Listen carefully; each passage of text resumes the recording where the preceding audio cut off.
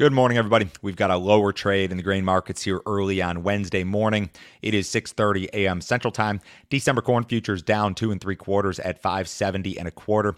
January soybeans down 3 cents at 1253 1/4. December Chicago wheat down 3/4 of a cent at 790 3/4. December Kansas City wheat down 3 1/4 at 795. December spring wheat down 6.5 at 1069. If you guys are listening on the podcast, appreciate it. Leave me a rating or review. If you're watching on YouTube, guys, keep those comments coming. Had a ton of comments regarding crop updates, harvest updates yesterday. If you have some updates on harvest progress in your neighborhood, let me know. If you have updates on the cash market in your neighborhood, let me know. Keep the conversation going. It is certainly a positive. Make sure you subscribe to the channel here on YouTube. If you have not already, like these videos, turn on the notifications so you will be made aware when these videos are posted. If you need some additional assistance from me, guys, check out my website, standardgrain.com. Click on Grain Marketing Plan, $49.99 a month. A ton of information from me. No obligation. Cancel at any time. Won't try to sell you anything else, I promise. We had a reversal to the downside in the grain markets yesterday. And in regard to the corn market in particular, I think a lot of this had to do with the technical picture here. And when I say technicals, I mean charts. There was not any one big piece of fundamental news that caused the market to reverse. But the December corn chart looks like this, if you're watching. We went up and it essentially tagged a very old trend line that came off of the contract highs back in May, and we reverted lower. So you went up into some technical resistance, reverted back lower. This is not a death sentence by any means for the corn market, but maybe we become a little bit overdone to the upside short term, and some of the technical indicators were certainly overbought short term. So a pullback here would be totally normal and really probably healthy. Now, if you're looking at the chart on my screen here, I've got this regression channel on my screen that's been in place since May, and it's been gradually trending downward, to sideways, and we're at the very extreme upper end of that. So do we revert back into this channel and stick with that? We could very well do that. The midpoint of this channel would be somewhere around 520 or maybe a little bit below that in regard to December corn futures, the nearby contract. The lower end would be down, well into the fours, 480, 470, 460, somewhere there. So for the moment, we bumped into some stiff resistance. I don't think, again, there's one big fundamental factor that resulted in that sell-off yesterday, but we got a little bit of follow-through selling here this morning. We got some rains that will return to the Corn Belt next week. Now, the next 7 days are still going to be pretty dry, and I've talked about this here the last couple of days. This is the next 7 days on my screen here in terms of precipitation for the Corn Belt and for the whole country. Very, very little rain for the Corn Belt, for the Plains, Northern Plains, Southern Plains, Eastern Corn Belt. Everybody's going to be pretty dry here for the next 7 days. Now, you go out to next Wednesday, and you're going to start to see some rain come back in to the eastern part of the Dakotas, Minnesota, northern Iowa, or actually a lot of Iowa, some of Missouri, some of Illinois, Indiana. So Wednesday, Thursday, Friday next week and beyond, you will see some rains return. And that extended forecast has turned a little bit wetter as well. 6 to 10 day odds favoring above normal precipitation. 8 to 14 day odds favoring above normal precipitation. So this could again present some issues for farmers who are trying to wrap up row crop harvest. I think this is also an issue for farmers in the Midwest who are attempting to complete winter wheat planting. The SRW crop in particular, things have been pretty slow. There's talk about issues regarding excessive moisture. In regard to winter wheat planting in those areas. The Southern Plains is going to be fine, but the SRW crop in the Midwest is perhaps a little bit of a concern given the wet weather that we've had and given the fact that you've got some more rain coming back in. The Brazilian currency is approaching all-time lows versus the U.S. dollar.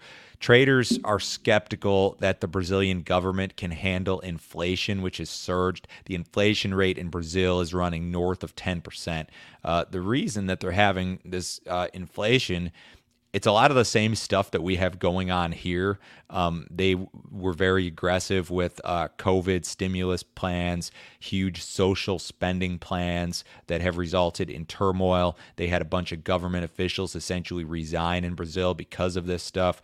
The government hiked rates. I think last week, the central bank interest rate in Brazil is 7.75%. Most analysts believe that another rate hike comes next month. It'll be 9 to 10%, if not higher than that. So they have a spending problem in Brazil. And when you're a country like that and you are not the global reserve currency like we are here in the United States, stuff like this happens. Now, this is of concern to us because the currency relationship between the Brazilian currency and the U.S. dollar is important when it comes to exports. Brazil, of course, is our biggest competitor when it comes to soybean exports in particular. So when their currency is very weak, that's a negative factor for U.S. soybean export potential, especially when you consider the fact that Brazil had a record crop this year. They're in the process of planting record acreage, and they could very easily, in all likelihood, will harvest a record crop next year in soybeans. The dollar is about 3% from all-time highs versus the Brazilian real this morning.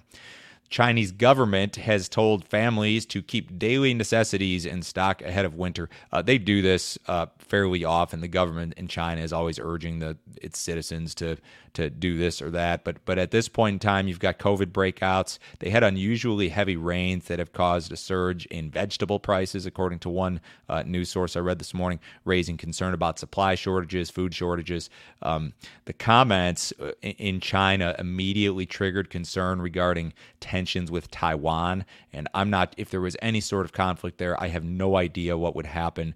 The U.S. government has been very wishy-washy on how they would handle this. Biden said one thing.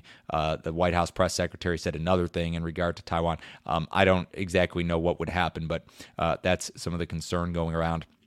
U.S. stock market posted fresh all-time highs again yesterday. The S&P, the Dow, the NASDAQ, even the Russell 2000, the small cap index, all closed at all-time highs. Earnings season has been better than expected. A lot of companies did note in their earnings report that these supply chain restrictions and bottlenecks are an issue, but most of them have been able to raise prices and therefore offset the related price increases at the producer level. So this is all part of your inflation story here. Government policy remains generally positive, although we should hear an announcement from the Fed today following their two-day meeting regarding tapering. They may start tapering as early as this month, and that's a separate issue from interest rates. If they start to taper asset purchases, that's one thing. Interest rates and hiking interest rates is a totally separate thing, according to the Fed. The interest rate hike expected to happen second half of 2022. The timing we're not quite sure of. We will see an ethanol report from EIA later this morning. Last week's print was the second best on record, 1.106 million barrels per day. You should see another very strong print this week. Ethanol production margins are very strong. More physical corn has, of course, become available in the U.S. as harvest pushes forward. I think strong bids via the ethanol industry in particular are responsible for some of the abnormally strong basis levels in corn that you've seen around the country. You know, basis is not supposed to be strong during harvest, but we've seen a lot of that and some phenomenally strong basis levels in isolated cases. The cattle market had a really good day yesterday.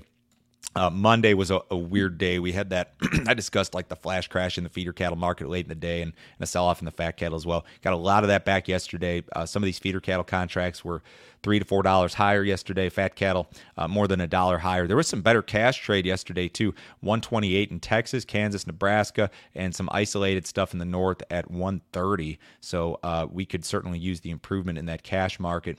Outside markets this morning, the U.S. dollar is marginally lower. Stock market's off a little bit. The S&P's down 3. The Dow's off 45. Bonds up a little bit. Precious metals mixed. Crude oil is down $1.78, 82.13 in the December WTI. Everybody have a great day today. I'll talk to you guys same time tomorrow.